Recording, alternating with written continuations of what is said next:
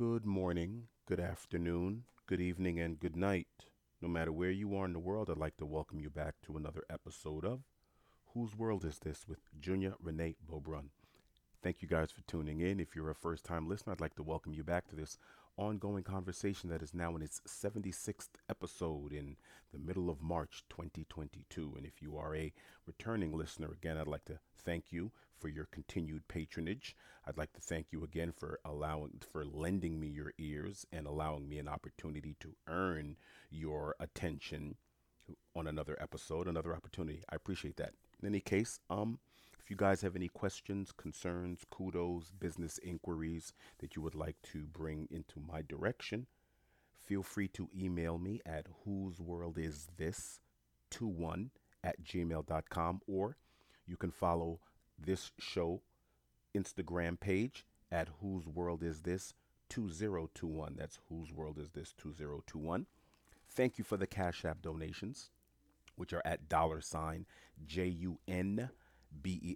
I appreciate it. Keep them coming because I want to do this show more often. It's like I said before, I want to uh, broaden the scope of this, more interviews, more collaborations, and things of that nature. But as with a lot of things, time is money. But right now, I'm more concerned with output than outcome at the moment. Um, and But we're gonna get to new things very, very soon. Thank you guys for shopping at ChavezHouse.com. That's CHAVES house.com. It's one of the sponsors of this show. And ChavezHouse.com is home to the How to Be a Successful Self-Publisher Blueprint. That particular book was number one in its genre last year on Amazon. So if you want to be a self-publisher, it would behoove you to get a book on self-publishing by a successful self-publisher, which Lenore Batista is. So ChavezHouse.com, CHAVES house.com. You can pick up the journal. You can pick up gratitude journal. You can pick up the fitness journals. You can pick up decorative notebooks. You pick up the successful blueprint on self-publishing, publishing your first book of poems, sayings, cookbooks, fictional stories, non-fiction stories, doesn't matter. You either do that or you can go on Amazon and you can put in Chavez House Publishing in the search engine, and all the titles that are authored by Lenore Batista are the ones that you should be purchasing, because Lenore Batista right now is the sole author at ChavezHouse.com until I do a book, which is slow. It's a slow process, people, but I'm going to get to it. Okay, what's today's topic? Usually I've departed from this particular practice. I've spent the first 50 or 60 episodes leading up to this 76th episode where I usually have a title, and from the title, I pretty much from the title I bring about a particular stream of consciousness, and I always tie it back to the title. That's how my rants are sort of organized confusion. It keeps them in line to a certain degree because I have the title. But because I've been doing something, because I've been picking things out of the current event basket, with Russia and things of that nature, and particularly and current events, which I don't like to do, but I've said on occasion that I will pick at particular current events just to give a what I consider, I don't want to call it a fresh perspective, that's being presumptuous, but at least a perspective that is, like I've said, not explored as much as I think it should be to come up with an informed opinion. So this episode, I'm not going to name it yet, but I just want to touch briefly on a couple of things that I mentioned from the last episode. I touched on millennials and who are their giants. And as I thought, I received a great deal of feedback from millennials because this is the millennial medium, as far as emailing, hitting me up on DMs and things like that. So millennials have been hitting me up, cousins, friends of cousins, people I went to school with, everybody. And it's been fun. I told you I love the conversation. And what's interesting about it is the level of emotion that was involved in the conversation. The level of emotion was interesting. And I never forget a quote by Dale Carnegie that said, when dealing with people, remember you are not dealing with creatures of logic, but creatures of emotion, from Dale Carnegie. And people were emotionally upset. They felt attacked, because that's another word. People felt triggered and attacked. Like I was attacking millennials. I was attacking the movements. I was attacking them. And what's interesting about that is I said, how did you feel attacked? When all I said was, go back. I said, you don't have any giants. And I said, and I asked the question. So instead of feeling attacked, answer the questions. Because that's intellectual inquiry. To withstand, for me, for whatever I say to withstand ideological or intellectual inquiry, I can stand corrected. You know, you can say, oh, well, you didn't, well, June, what about this person or what about that person? You asked who's Malcolm X's counterpart in contemporary times, blah, blah, blah. No one could give me somebody. They told me who they were following or whose edicts they were following, but they conceded ahead of the conversation that they knew that the people that they're following weren't like such and such from the people that I mentioned. So I asked another question. Why the departure? Why did you abandon your giants? Why have you departed from those edicts, even though the things that they were fighting for 40, 50, 60 years ago are still these same exact things you are fighting for today? It's the same conversation. So why did you change the rules of engagement and deviate when most of the strides that were made because of them, their tools, what they did in their lifetime? Hello?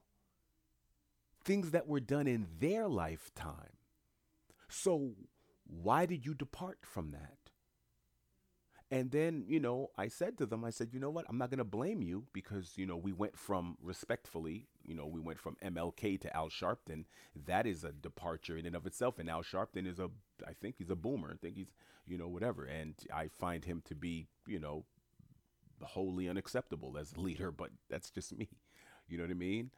I find him to be corrupt and Jesse Jackson to be co-opted. So, so I wouldn't want those guys leading me either. And that was the sort of a bridge because those men marched. Jesse was right next to MLK and such. And Jesse did those elders that survived that civil rights movement, they went and got paid. They were out there in corporate and, screaming, trying to be at every single race rally possible. They were looking to be the vanguards and they did an ineffective job and they got rich. Remember what we spoke about? Can't be a rich activist. Jesse Jackson and Al Sharpton were rich activists. So I had to concede that. And like I said before in the previous episode, I said, listen, not every single boomer or someone from the lost generation or greatest generation or leader activist was actually a hero. There were giants and there were also people that were not so big. There were people that fell short. There were people that were heroes and there were villains. Don't get me wrong. As if to say everyone gets a rode the white horse and had a cape and was a hero. It's not what I was saying. But what I am saying is the giants.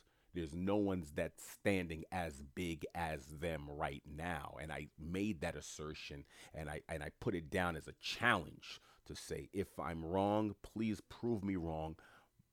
Show me your giant, and then we'll have the conversation as to see whether or not they measure up. And that's what I did.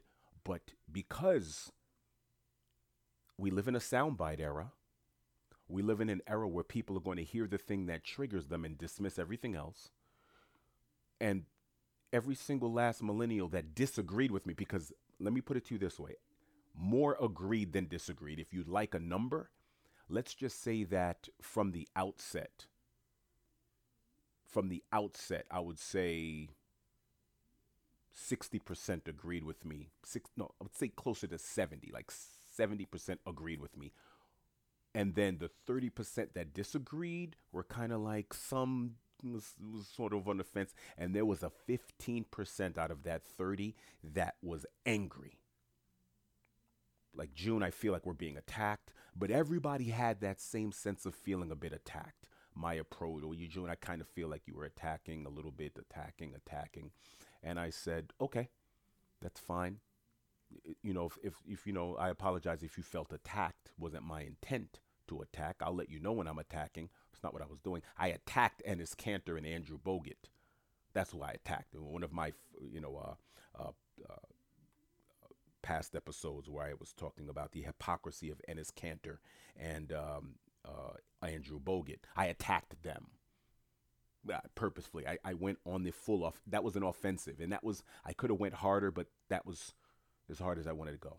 But in any case, so that was interesting. I just wanted to touch on that real quick, real briefly about that last episode. It brought about a robust conversation. I don't care what age group or socio-political or socio-economical or racial or gender you come from. If you want to have that conversation about what I spoke about when I said millennials, who are their giants, who are your giants, question mark, please feel free, because I was able to pretty much convert that whole group, and even they had to concede that there was a departure. And I told them, I said, your elders didn't prepare you either. So what were you supposed to do? Because so many of the giants were assassinated. Like I said, when you speak truth to power and you speak truth back to the powerless, and to empower them, your reward is assassination, incarceration, marginalization, ostracization, and exile. That's pretty much what it is. That's that. So there are a lot of giants who just shrunk and said, you know what? I don't feel like having one of those five rewards. So I'm going to just, do my books, do my lectures quiet. I'm not going to be as vigorous and as vigilant as I could be. You know what I mean? I fought the good fight. I saw my friends, receive one of the five deadly venoms that I just mentioned, and they didn't want any parts of that. They didn't want any parts of that. The deterrence deterred them. Which by design they're supposed to do. When they're making example of your vanguards, oftentimes if you cut off the head, the body will fall. And the heads of these movements are where they were top heavy, because you lose a giant like Malcolm, your organization will fall. You lose a giant like MLK, you lose giants like Fred Hampton, giants. You hope that with an assassination, with a killing or a jailing, that it'll galvanize the people and another giant will take his or her place. That's not always how it happens. As a matter of fact, the opposite oftentimes happens, and the power structure that's looking to quell and destroy certain movements and dampen them, they're banking on another giant not being ready to take the place, and they have contingency. So that's what ends up happening. So I told a lot of the millennials, I was like, you guys weren't taught. You guys weren't taught the rules and tools and jewels necessary for you to take up the gauntlet, take up the mission, get the baton and run with it. So now these deviations and bastardizations and departures and abandonment of certain, past edicts and dictums, it's not your fault. So if I made it seem like it was just your fault, then I apologize. But you also must respect the elders that are speaking on your behalf. Like, take a Dave Chappelle, for instance. Dave Chappelle now is actually going through a generational war. Now, he's a champion for the left. He's a champion for the left. His politics is more left leaning. It's more liberal in tone and tenor. And meanwhile, the identity politics woke movement are calling him a boomer, as if to say he's out of touch, which is interesting to me, because the millennial and the late, the early or late millennials are calling the generation of boomers out of touch. The left-wing boomers who fought in seminal movements that brought about the changes that you see today. The reason why you get to have women who are chairmen of professor of departments where you have 50+% of women in med school and law school and this, that, and the third, were all because of movements that those boomers were a part of. And Chappelle's not a boomer. He's a Generation Xer. He's born in the 60s, not in the 40s. But that's a so now you have this new woke generation using the word boomer as a derogatory phrase, as if to say or indicate that these people are out of touch with what's going on. And I was like, when I saw that, when Chappelle was pushing back on some of the pushback he was getting for his take on transgender dynamic and etc. And I saw a lot of articles I saw written by Gen X, millennials, and they were saying, "Hey, Boomer, you're out of touch. What's wrong with Chappelle? Chappelle is out of touch. He's not sensitive. He's not this. He's not that." And so this new generation is not ready to have an intellectual conversation about their identity politics. They're not ready. So they all feel as if canceled. They all push the red button. It's like before there's any sort of diplomacy, before countries go to war, there is a great deal of backdoor conversations. I'm sorry, back channel conversations that occur over months, sometimes years, sometimes even decades of diplomacy. That's what a diplomat does. Diplomat from one country speaks to a diplomat from another country, and they try to iron out their conflicts and differences to do what? To avert war, most times. To bring about some sort of understanding so they can align themselves with some sort of understanding and agree to disagree without disagreeing militarily. Okay? But it seems as if this new woke the new left, the neo-American left is what I'm going to call it, or the neo-left movement in America now doesn't have time for conversation. They don't want to have the conversation. What they want to do now is cancel immediately. Oh, nope, no, I'm triggered. I feel attacked. You're being misogynistic. You're being homophobic. You're being a racist. You're being a bigot. You're being a this. You're being a that. You're being a this. You're being anti this, that, and the third. No nuance. Remember what we spoke about on this show. We bring nuance to the table. So without nuance, it's this way. This is anti-racist. Or if you think anything in between, you're a racist. Or this is anti-misogynistic. But if you think anything in between, if you have any other kind of conversation, if you're trying to introduce any sort of other rhetoric, you're immediately going to be considered a what? A misogynist, a woman hater, or a hater of the gays, or hater of the blacks, hater of the browns, hater of women. You don't want women to succeed, etc., etc. No room for nuance. That's why I like long-form conversations. That's why I'm grateful that many of my listeners told me stick with the long-form conversation, because when I was going to cut it to a 30-minute conversation around, season 2 or season 3, I was going to say, you know what? I think I'm going a little bit too long-winded. And people were like, are you kidding me? No way. It's the only way to flesh out the idea so people can have an idea, so maybe they can get past their triggers and just keep listening. So what I noticed was many of the people that listened, the millennials that listened, and I'm speaking to them directly, I noticed a lot of them stopped when I said such and such and such and such. And let me tell you something. When I used to read books, there were some books that I stopped reading when I was in my teens because a line made me angry. Not realizing that it's not about that line. It's about reading everything that surrounds that line or that passage.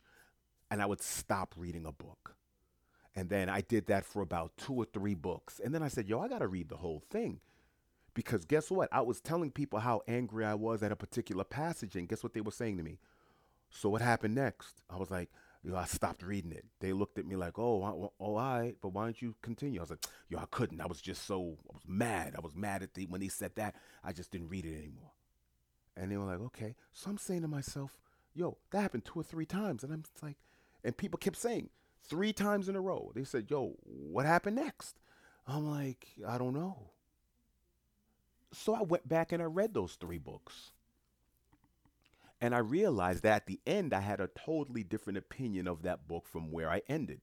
That part where I stopped reading because I was angry. By the time I finished each one of those books, I'm not going to mention those books by name, but each one of those books, I didn't have an angry repugnant opinion about. I wasn't repulsed by that book after I read it through to the end. And so I asked the people that listened to the Bible. I said, "Did you listen to the whole thing I said?" And they're like, "No." At that point, when you said that, I was like, I got to talk to June." I was like, "No, that's not how we do things." I said, "Well, you see, no, you had to listen to everything I said." And I said, because the thing that they were upset about, I told them, I said, about maybe 5 or 10 minutes later, I said, later on in that particular conversation, I said such and such and such and such. You should really go back and listen to it fully. And they were like, yeah, maybe I should. I said, you know what? Respectfully, that's the problem with this generation. Because you guys would rather listen to a symposium on a person than listen to the person. I said that to someone because I told someone to go listen to, I can't remember if it was whose speeches. I think, I'm going to mention him again. I think I told him to listen to Malcolm X's speeches and listen to his debates. You know what they did instead? They listened to a symposium of a bunch of scholars speaking about Malcolm 20, 30 years after he died and what and how they felt. And they came back and was like, yeah, I was listening to this symposium on Malcolm. I said, listen, I did not tell you to go listen to symposiums and other people's interpretations. I told you because YouTube gives you so many of the speeches, so many of the lectures, so many of the debates that he had, so many of the interviews that he had on television. I told you to listen to the man speak his words from his mouth. Stop looking for the cliff notes. Stop looking for the synopsis. Stop looking for the activists by dummies for dummies. Do the work. Do the research. And research oftentimes doesn't just mean doing a search bar, putting a title or a phrase or a name of a person in your search bar. You might need to read whole books. You might need to go to Amazon and pick up the used version. Go to your local bookstore if you still have one, if those still exist. I know we have one in this neighborhood. It's all right.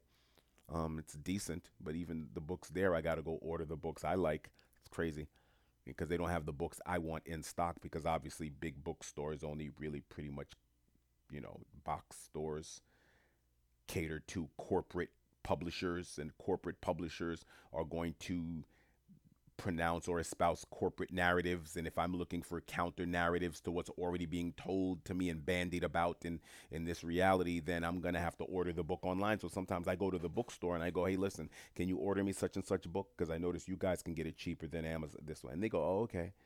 That's what ends up happening now. Even the bookstores don't have the books I need. The library, forget about it.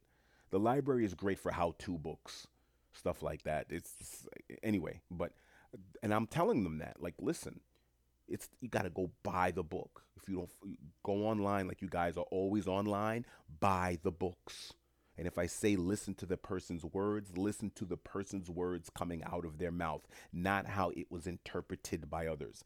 And if you're going to speak to me about something that I said, why don't you just listen to the whole thing? Allow me a moment so I don't have to repeat myself. At least listen to everything I said. So I'd like to say that, that to everybody that listened, to the millennials that listened, because I shared it with a lot of them too. I sent it to a lot of them, and I put your thoughts question mark. I said I'd love to have a convo with you, and so I sent that out to about 20 people. And I said, I want you to listen to it fully. I said, before we speak on it, listen to the whole thing. And I said that too. I said, your thoughts? I said, before we speak, listen to the whole thing. There's a lot being said because I realized I started adding a lot of things at the end of the conversation than at the beginning. The beginning started a little slow, and then I realized how much I said at the end. So I said it's important that you listen to all the way through the end. It's like watching a movie. What's the purpose of just listening to it from the just watching it until 3/4 through and then stopping, not knowing how it ends. But it's important. There's been a departure. There's been an abandonment. There's been a reticence to do the research. There's been a reticence to look at those elders as leaders, as the giants, as the not only just the progenitors and the pioneers, but that the ones who so far did it were the most effective, had the most effective intellectual outlines that outlined our world, such as it is today. Such as it is today. If you Read the books from the 50s, 60s, and 70s, and even early 80s. You will see the rhetoric is extremely accurate as to what is going on right now because it's in a cycle. We are in a cyclical system. So that's why I said what's going on in 2022, you can put it right next to parallel it with what was going on in 1962. I mean, when we were going through all of the riots and things that were going on a couple of years ago, and I put riots in quotes, but you know, you had Mike Brown here, you had this one there, you had Trayvon there, you had this one, that one. Cities were going through contentious moments all over the place. I can juxtapose that to 40 years ago, more than 40 years ago. Same things were going on 50 plus years ago. Okay? Get the newspaper from those days. You get the news clippings. You go into your library, you go wherever, and you would see the news clippings and go, wow. Sometimes almost to the date, to the month. There was actually a month. I was in, where was I? In Hawaii? I can't remember where I was. I think it was 2014. Can't remember when. There was something going on at a particular month. And I just happened to say, let me go online and look at something. And what was going on in that particular month while I was in Hawaii in 2014 was going on the same month 50 years ago. Same sort of situation. Backstory, context, racial dynamic, all of that, almost identical. So if it's identical, then you should be going to speak. You should be reading the people who were able to overcome that and didn't succumb to that. And we're able to understand it, comprehend it, outline all the tentacles and the details. And sometimes you have to go to various people because some people may be an expert on one side and other people may be an expert on another, a socioeconomic side. One may be a geopolitical side. One may offer a spiritual explanation, and you put them all together. But I don't see that happening now, and that's what I wanted to say to them. So even that angry 50%, I told them, I said, I'm going to call you out on your emotion. I said, because it takes emotion to get you into the streets, but your intellect is what's going to allow you to defend yourself against the pragmatists and the logic that built your infrastructure. Okay, because for these strictures and structures to stand, it took a certain amount of pragmatism and practicality, okay, void of emotion. There was an agenda, okay, and you have to know that agenda. And then you have to have a counter agenda. And, so we came to a certain agreement. I like that, a certain accord. But I told him, I said, no, number one rule, number one mistake you guys are making is using those elder generations and calling them boomers and calling them Gen Xers. They haven't done it with the Gen Xers yet because they still count on their Gen Xers for their cool pop culture. You're still counting on Jay-Z and Eminems and people like that to give you your pop culture because they're all Gen Xers. Well, I think Jay-Z's a boom. Yeah, Jay-Z's a Gen Xer too. I think his wife is a Gen X. When was Beyonce born? What was that, like 80s, 90s, like late 80s? I don't remember. But there's still sort of Alicia Keys. You're still counting on certain people from that Gen Xer generation to give you their swag. And they're still getting a lot of their ideology from them to a degree. But the boomer, they act as if the boomer's out of touch. They act as if the boomer is out of touch. And that is the mistake of all mistakes. Because and so I'm speaking to them directly, and I'm saying to them, no, you can't sit there and go, oh yeah, boomer, call Dave Chappelle a boomer, like as if that's a negative connotation. And I thought to myself, that's how far we've come. That's how far down the rabbit hole we've come. That's how far we've descended, and so not ascended, but descended. But and if people want to know why I'm having these conversations with you, it's because I still have a little hope for the future. Because if I did not, I wouldn't do this. I would be doing other things. I'll be doing other things for this hour and change that I spend doing this.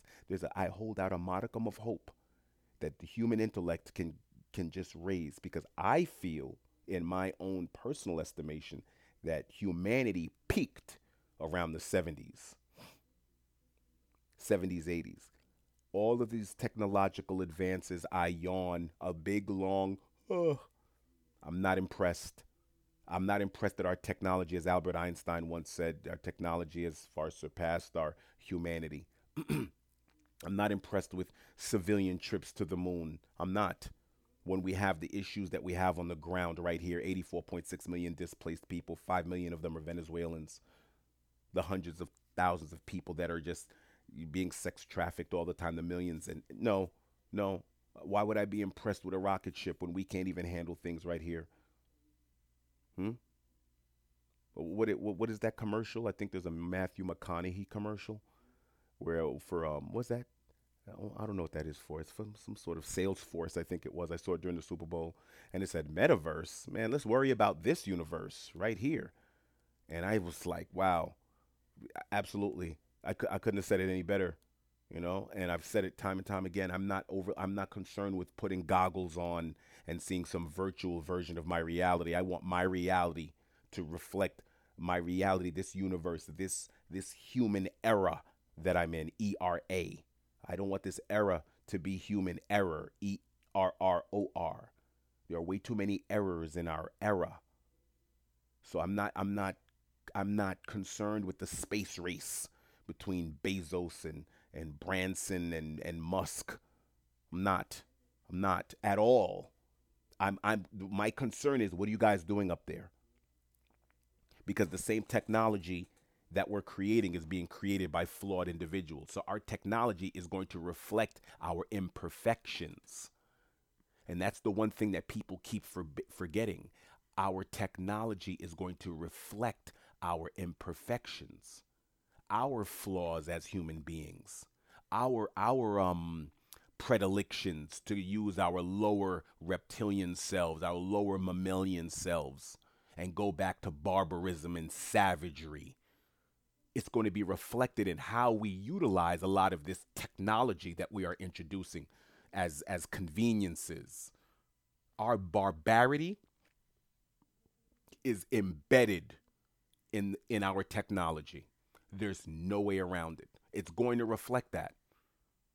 It's going to reflect that. It has no choice. As a matter of fact, just one little tiny example of it is the fact that this facial recognition software doesn't recognize black faces or darker brown faces. Or when I take a picture with a digital camera, I always have to enhance the color a certain way to reflect my accurate color. I don't look to lighten or brighten me just to have an accurate depiction. Isn't that kind of what happens in real life? You're not recognized accurately for who you are, oftentimes, if you are darker. Now, that may be considered hyperbole. That may be considered a reach for many people out there, but that's not a reach.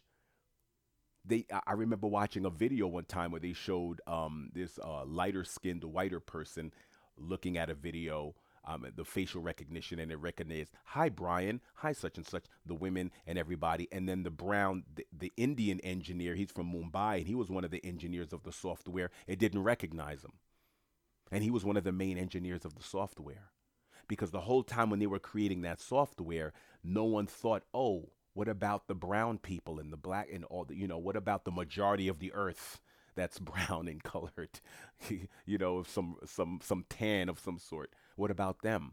Oh, yeah.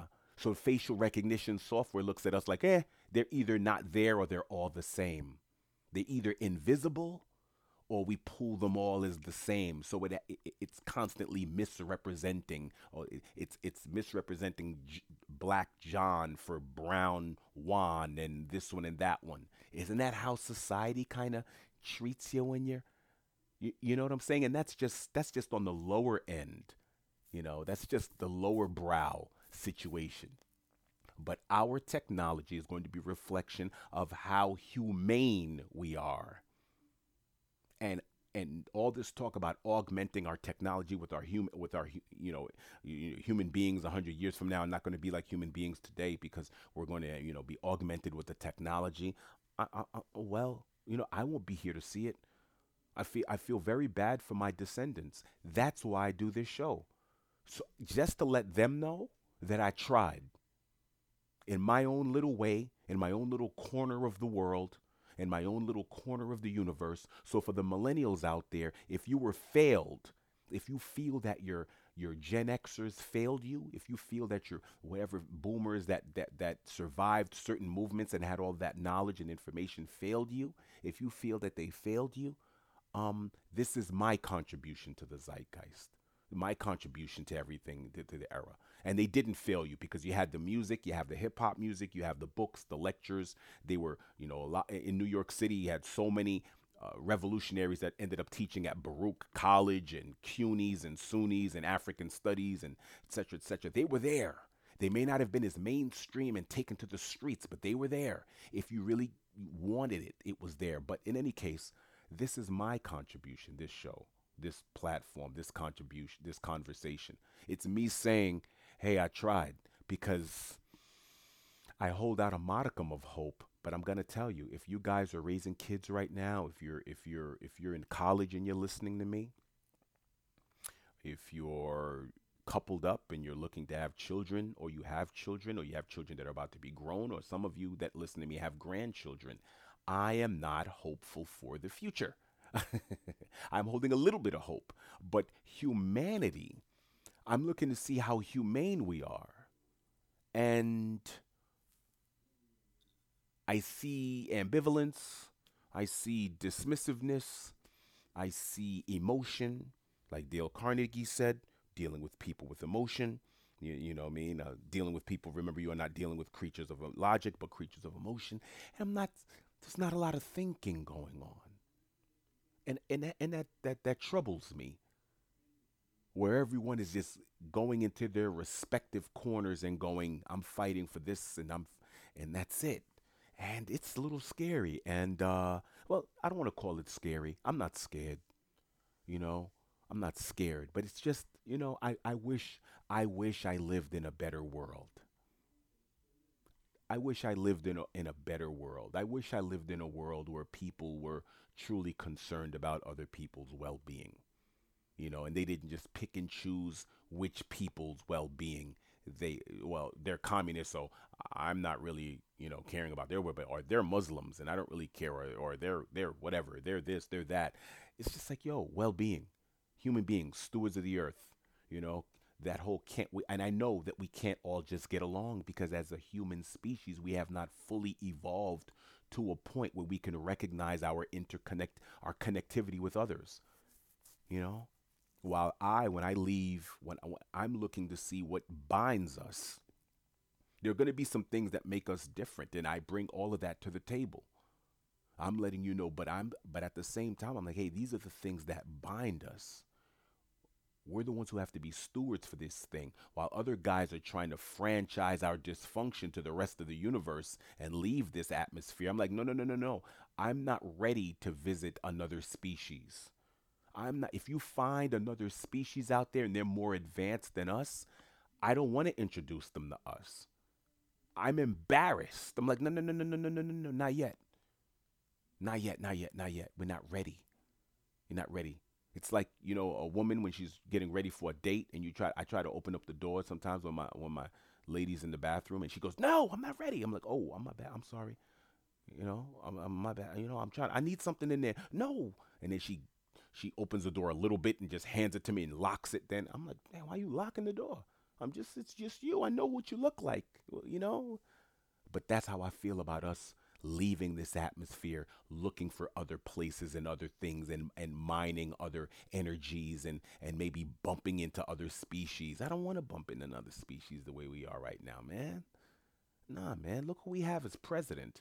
Respectfully. Look, we had as president before. Respectfully. Look who we voting for. Look at what's going on. What? Look who we are. Look what we're doing. Nah, man. So this is me saying, hey, listen, let's talk about it. If you're going to really take to the streets, if you're really going to have your identity politics, especially when it comes to racial dynamics, especially when it comes to these ideas of critical race theory and et cetera, when you get it, so you guys need to go a little bit further back, before we introduce certain dictums. I'm like, wait a minute, let's take a second. No deviations, no bastardizations, no departures, and no abandonment of effective protocols that were implemented by giants. And so guess what? So far I spoke to 20, not 20, I spoke to maybe 15 millennials. And when I asked them, who are your giants and can your giants compare to The Malcolms, the Martins, the MLK, the this one, the Hueys, the Bobby Seals, the George Jacksons, the Momias, the this, the that, and the third. They didn't have any, and they knew it. They knew it. They knew they didn't because of many of those millennials. I had already introduced them to these people already, and I said, do your giants compared to the giants that were born in the 1880s, the 1920s, 30s, 40s, and 50s, and some born in the 60s, and they were like, yeah. I said, so why are you following them? You have to always search for the highest truth. If you have a higher truth available to you, you reach for that. You reach for the highest branch that your arms can allow you to reach for. And if you have a higher truth available to you, then what is the purpose of listening or entertaining any lower truth? There's no need to do a compare and contrast. Like me, I don't listen to garbage music because it's new. Just because this artist is new doesn't mean I'm going to give you my ears. Are you good? I don't listen to what's new. I listen to what's good. As a matter of fact, pardon me, I listen to what's great because there's a lot of good, but I like great. Pardon me. Excuse me for a moment for being a snob or a purist. Good ain't good enough. So there's where I'm at with it, and I just that's all I wanted to talk about as far as that's concerned. This is sort of like my response to all of my millennial homies and everyone in between. We're all in this together. Um, I think, but be careful who you vote. Be careful who you vote for. Be careful who you follow. Look at the agendas of the people you follow, and always follow the money trail. Follow the breadcrumbs. Who profits? Who benefits? Hmm? Who's getting funded? And remember, there's no such thing as a rich activist. There are wealthy people who involve and engage in activism, but they're not activists. They're wealthy from something else. And then they decide, okay, I'm going to put my money, I'm going to throw my voice to this particular cause. That's different than getting rich off activism. You came into the game being Mr. or Mrs. Power to the People or Mr. or Miss Power to the People.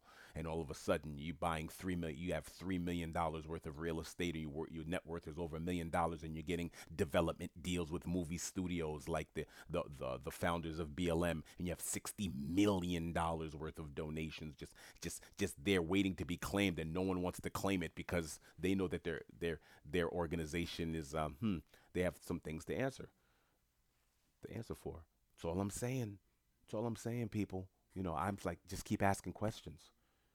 I'm more about asking questions than answering them. That's why I don't mention certain books that I've read. That's why I don't do certain things. I'm like, hey, do the legwork. Do the legwork. This is a free broadcast. There's only so much you can get for free. If I was teaching and getting a salary for this, then I would be saying, hey, you need to read passages from such and such book. But because I'm doing this as a goodwill gesture to my fellow human, I'm saying that a certain amount of elbow grease and sweat equity needs to be engaged. If you want to know names of books and titles and this, that, and the third, then maybe you email me. Maybe send me a Cash App or email and stuff, and we engage. And then it's like with further conversation, then it's like, okay, well, you know what? Look into this. If you're really, really interested in this particular subject, look into that. But I'm not gonna, I mentioned so many names. Use that as the rabbit hole. Use that as a rabbit hole. I mentioned Franz Fanon, Wretched of the Earth. I mentioned a couple of books here and there, and use that as a rabbit. Use that as an entry to the giants. Don't listen to when I listen to contemporary rhetoric. I listen to these when I read what's supposed to be a journalistic piece from a reporter, and it's just all opinion. See, remember, in the newspaper, there's a column that says opinion on it. It literally says opinion. They call it op dash ed. It's an opinion piece. So I know as soon as I start, I'm reading this journalist's opinion, even though there's no such thing as a 100% fully unbiased accounting of events as a reporter. However, the good reporters and the great reporters do their level best to try to eliminate their own particular bias from a particular story. and it goes through the editor's desk and copy, and they hash through it and go, it, that's you right here. It, got to take out that line. Why I got to take out that line? Because of this, that, and the third. It's more of your opinion. You took a leap there. That right there is a leap. And the facts did not lead you to those conclusions. What led you to those conclusions is your own particular opinion. You took a leap. And this is the discussions that occur with good to great reporters and good to great editors of good to great publications. This is the process where they go up. Your evidence doesn't lead to that. The facts that you presented don't lead to that. You are making a presumption. So you got to take it out because we're going to deal with the facts such as they are and then allow the reader to make up their own minds. That's journalism. But then you have the op-ed piece, which I'm getting someone's opinion. But you know what? Right now, I can't tell the difference. When I go on these websites, whether it's the right or the left, I can't tell the difference between a journalistic fact piece and an op-ed piece. The line has been so blurred because of people's emotions, because of the lack of integrity of the fourth estate, because people are more led by their emotions than their actual intellect. So you can get more people to read if you can provoke and invoke a certain level of emotion in them. That's why the if it bleeds, it leads dictum is what leads your news. As soon as you turn on your local news, the first thing they tell you is who was killed at what accident or whose home was broken into or what's going on at what war. They don't start off with anything else. They start off with the blood and guts, the fight or flight. And we all know that fear lowers IQs. So why is it that you're starting with something that's fear-based if we all know that fear lowers IQs? Fear, if you operate in a fear-based dynamic, it lowers your IQ. It lowers your ability to think rationally. It's called fight or flight. So think about that the next time you watch your news reports and your legacy media and you're watching your local news and they started off with fear and then they give you certain pertinent tiny tidbits of information later. So you led with the fear and then you're going to give me something else I need to think about. So you waited to lower my IQ first? Just saying. Just saying. Oh, leader, yeah. Breaking news. Such and such jumped off a building, head exploded, arms fell off, flew away on the way down. Like, what? Huh? What? That's what's going on. Hey, breaking news. You're like, wait. And then sometimes you start thinking to yourself, yo, that happened 50 miles from my house, man. And you already caught the person. So why is this news? That's not even local news. That's something that's supposed to be on the precinct wall. That's like the precinct website. You know what I mean? Like, that's not even supposed to be on my local news. So you just gave me 2 minutes of something that I didn't need to know. It's not like some person's at large and you have a description. You got the person in custody, this, that, and the third. So what are we doing right now? No, your fear. IQ levels drop with your fear. So I'm going to lead with fear, and then I'm going to give you a little bit of information that is rife with hyperbole, rife with presumptions, rife with the opinion that they want you to hear. And guess what? Now you're just parroting someone's opinion without evidence or due diligence and research. And there you go. And it cannot withstand the rigors of intellectual or ideological inquiry. So I'm challenging my millennials out there. I'm challenging this woke generation to take a moment and do the work. And there's plenty of evidence of the work, and they have access to the work more than any other generation in the history of humanity. So that's why it's very difficult to give people a pass when in your pocket you have all the information you need. In your pocket, you can press a button and you can get access to things that I don't even know about, that I haven't even looked into yet. Like, oh, really? That's what's going on? Wow. Oh, wow. Send that to me. You know how many times people have sent me things? I'm like, I didn't know that. What? Sent me down another rabbit hole. Now I got to buy a whole nother set of books on some subject some friend sent me through some obscure link. And now I'm into some other stuff. Happens, shoot, every couple of months. Happens to me. Like, oh, now I'm looking into this. Whoa, this is dope. This is crazy. Wow, I can't wait. So all I'm asking them to do is their due diligence. Don't get mad. Don't feel attacked. Don't feel triggered. Don't feel like I'm gaslighting, or I can't remember the other word, mansplaining, or all the other things that people say. No, I'm not doing that. No, I'm not doing that. Don't try to label what I'm saying. Don't do that. Don't immediately try to put it in some new dogma and then that way giving you so you can have an opportunity to dismiss what I'm saying. Don't do that. There's another word that I heard someone use about something I said. I can't remember what it was. It wasn't mansplaining. It was something else. I think it was hero something. I don't remember what it was. But anyway, when I looked up the word and I researched it because I didn't know what they were talking about. I was like, what are they talking about? I was like, oh wow, that had nothing to do with what I was saying. And I was like, it's very difficult to interpret what I was saying in that way. But if you've already decided that someone who says what I just said is in this category, then there you go. You're putting me in a box. And there's a lot more nuance to the things that I'm saying, so you can't really box that up what I said. And I really thought to myself, yeah. So I'm saying that this the generation that's taking to the streets right now, this generation has gone through an intellectual degeneration. I'm sorry. My apologies in advance. I know it's a little harsh, but it has. There's realities. It's like when you go to the doctor's office. It's like he pulls out the little, you know, thing, pad, tablet, and he goes, "Yep, yep, this is what's going on." So I'm telling you, your intellect has gone through a great degeneration. Your attention spans are at historic lows due to the fact that you're watching shorts and Instagrams and little videos, etc., etc. Your movies are short, a minute, an hour, 28 minutes, down from an hour, 38 hour, 48 minutes. A lot of this is going on. Your attention spans are lower. You don't want, and if the article is not provoking you, then you're not into it. If it has too many statistics and facts and figures and dates and times, you go, eh. Even though those facts, figures, and statistics and dates and times are essential to coming to forming an informed opinion. But here we are. I'm saying you're gonna have to reroute, fundamentally change how you receive information, how you think about things. Your depression is up, your anxiety is up, your drug use is up. All of that is going on. You're being pumped up, whether it's the zennials, the people coming up in their teens now, 20s. All your anxieties are up, and your intellect is down. That relationship, there's a correlation. I'm telling you, there's a correlation. Deal with it. First things first, let's get to the Giants. Find out how they got sane, how they remained sane, and were able to overcome the situations and not succumb to those situations that are far more dire than what you are facing today. But however, you are in a situation that is unsustainable. Your economy is unsustainable. How we're doing things are unsustainable. And you need to have real ideas and real life and actual and factual solutions. Okay? I'm not even hearing people talking about, universal basic incomes. I'm not hearing people talk about Peter Joseph's zeitgeist and all types of, other theories. I'm not even hearing that anymore. At one point, I was kind of hearing that seep in, and then it went away. And it's like, wait, what happened to that? What happened to those Millennium Projects and things like that were being brought together by, what's his name? I think his name was Jacques Fresco and people like that. Like, what happened to those ideas? Those are gone.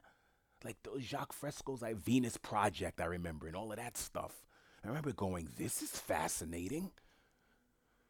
Peter Joseph bringing some things to the table. I was like, this is fascinating. That's gone. And it's been replaced with this sort of identity politics, intersectional speak, where everything is pumped into us about inclusion.